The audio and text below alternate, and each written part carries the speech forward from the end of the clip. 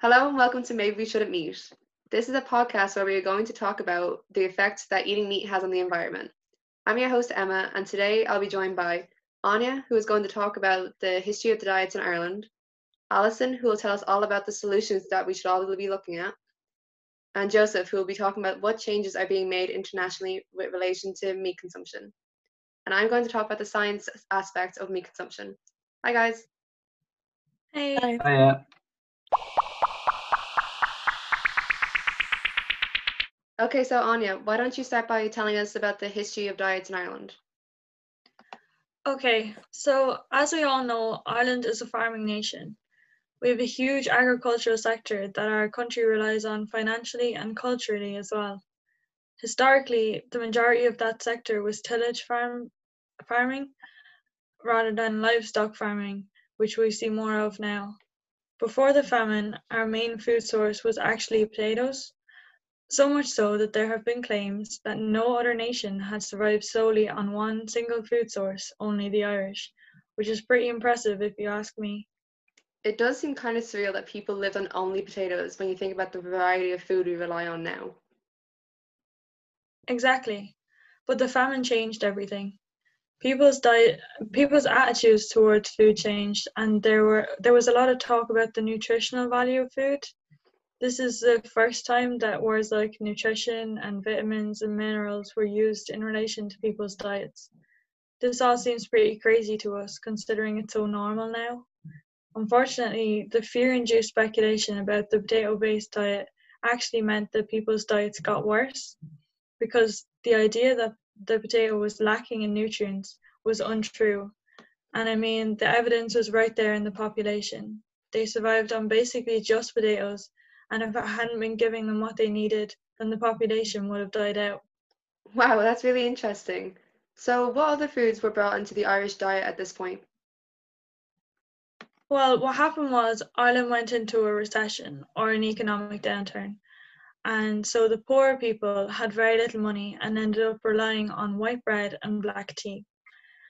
They would have traded more nutritional foods they had, like eggs from their hens, for less nutritional food that was now available to them, such as white bread, which was more filling but less nutritional.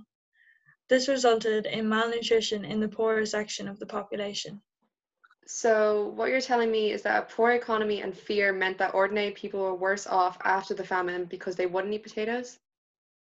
Exactly.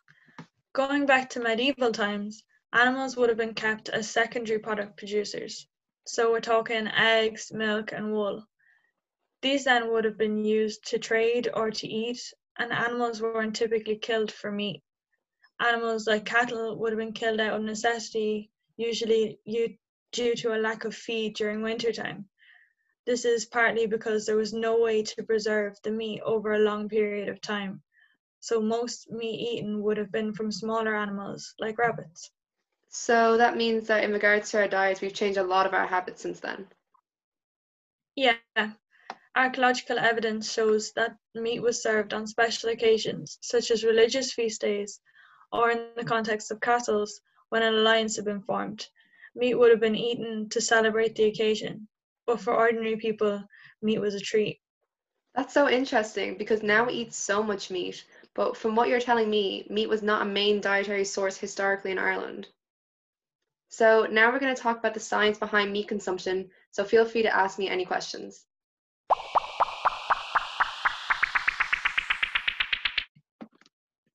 So I think it's important that I give a quick explanation of all the science behind the meat climate change connection. I know it sounds a bit weird, meat, climate change, but hear me out. As I've said, there's a connection between climate change and meat, specifically beef. Why is this? Because when beef is produced and prepared, methane is released. What is methane? It is one of the greenhouse gases. You know the ones related to the greenhouse effect? Quick throwback to junior cert geography. Geez, that was a while back. Can you remind us what that is? Yeah, the greenhouse effect is basically like a greenhouse. Get the name? So heat is trapped inside and our planet heats up, aka climate change or global warming. Methane is actually a particularly strong greenhouse gas, and that's why our beef production is connected to climate change. I already know what people will be asking. Beef? Why beef? Is it only beef? Those were my exact questions. I'm talking about beef because of the sheer amount of greenhouse gases that are released in production. And it's not really just beef.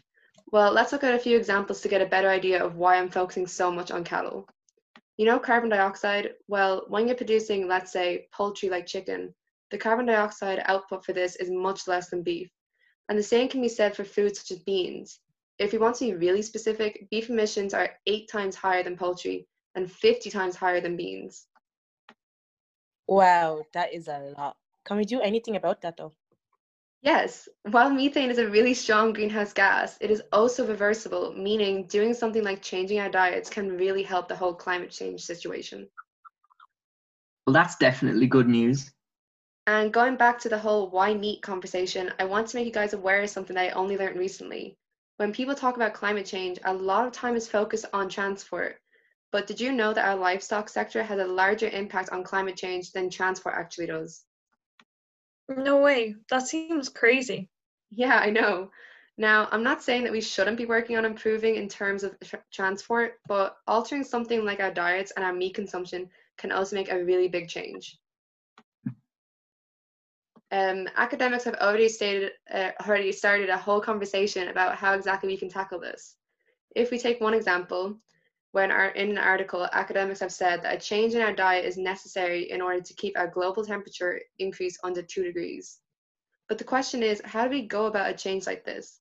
Like, our dietary habits are quite personal and people aren't going to be particularly keen on being told on what they can and can't eat. But what if I told you that if you ate maybe just a little less meat, you can really reap in the benefits? Let's be fully honest. Most people are more likely to commit to a change if it's going to benefit them, especially if it's a direct benefit to them. Well, how about if you were to lower the amount of meat you eat? You would actually be in better health. Eating less meat while keeping up with our exercise could mean a lower chance of getting cancer or heart disease.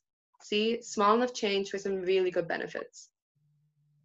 Those are really good benefits. I hadn't realized such a small change could impact so much on me personally. That's great to hear. If each of us just made a really small individual change to our meat eating habits, we could potentially make a massive impact in helping combat climate change.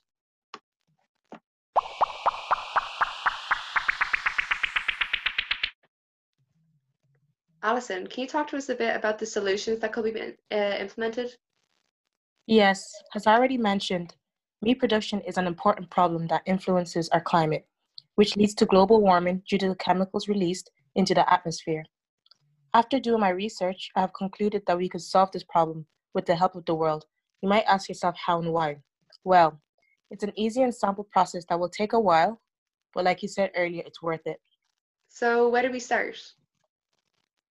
You might question yourself and think the solution is to just cut out meat altogether. But do you understand why you're doing this? I'd like to take the time and explain what I have found through my research. When you sit down and think about it, it starts with the farmers.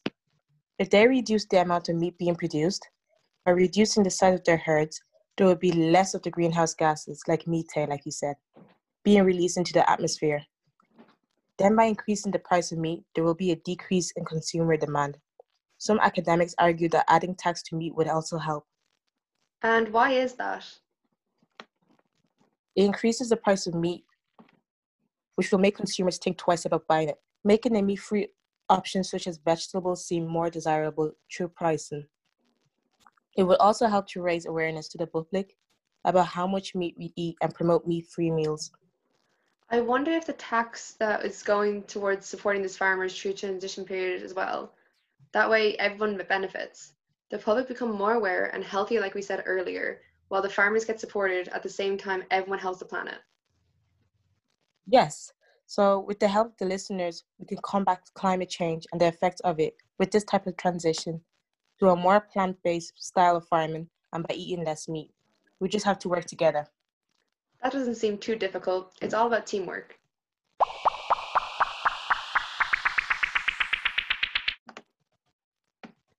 Joseph, how do these solutions compare to what's being done internationally?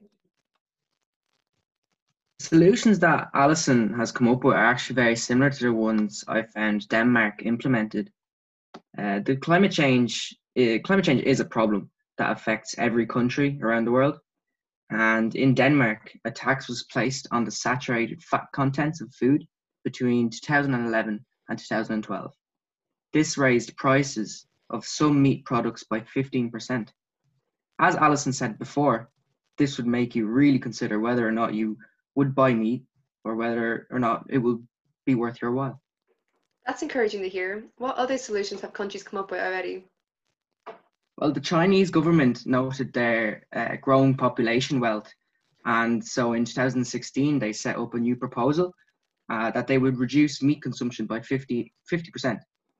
In an article I actually came across, it said that an average Chinese person would consume up to 63 kilograms of meat per year. And then if nothing was done, this figure would go up by 30 kilograms by 2030. The Chinese government had a good way of promoting this proposal. They took advantage of celebrity endorsement and used well-renowned public figures such as Arnold Schwarzenegger and James Cameron to promote this idea of eating less meat. This was a good strategy, as more people will be willing to listen if they see a famous person complying with this proposal. Perhaps it could work here in Ireland. That's a really interesting solution, which again relies on everyone working together. Yes, but most people do not realize how serious this problem actually is and how effective something like reducing meat consumption and production could be in slowing this problem down and ending it so that we can make this world a better place, not only for us, the people living now, but also the future generations to come.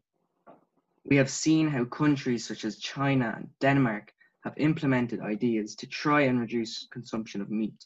So why can't we do it? Doesn't everyone want this world to be a better place? I think they do. They just don't know where to start. Hopefully, the information from this podcast will help the people of Ireland to do their bit to combat climate change by reducing their meat intake. Every little bit will make a big difference, even to your health. It is just a case of giving it a go. Together, we can make a big difference on a global level by making such a small change. It's actually quite inspiring. I really hope that you found this podcast to be helpful and informative. Thank you to Anya, Alison, and Joseph for joining me today to help me break down the advantages of reducing meat consumption in Ireland. I hope you enjoyed yourselves. I know I did. Thanks. Thank you. We hope you enjoyed our podcast today. If you want to find out more, you can visit our website, Maybe We Shouldn't Meat, where you'll find information about the team, the facts mentioned today, and our sources. And that's it from us. Thank you for listening.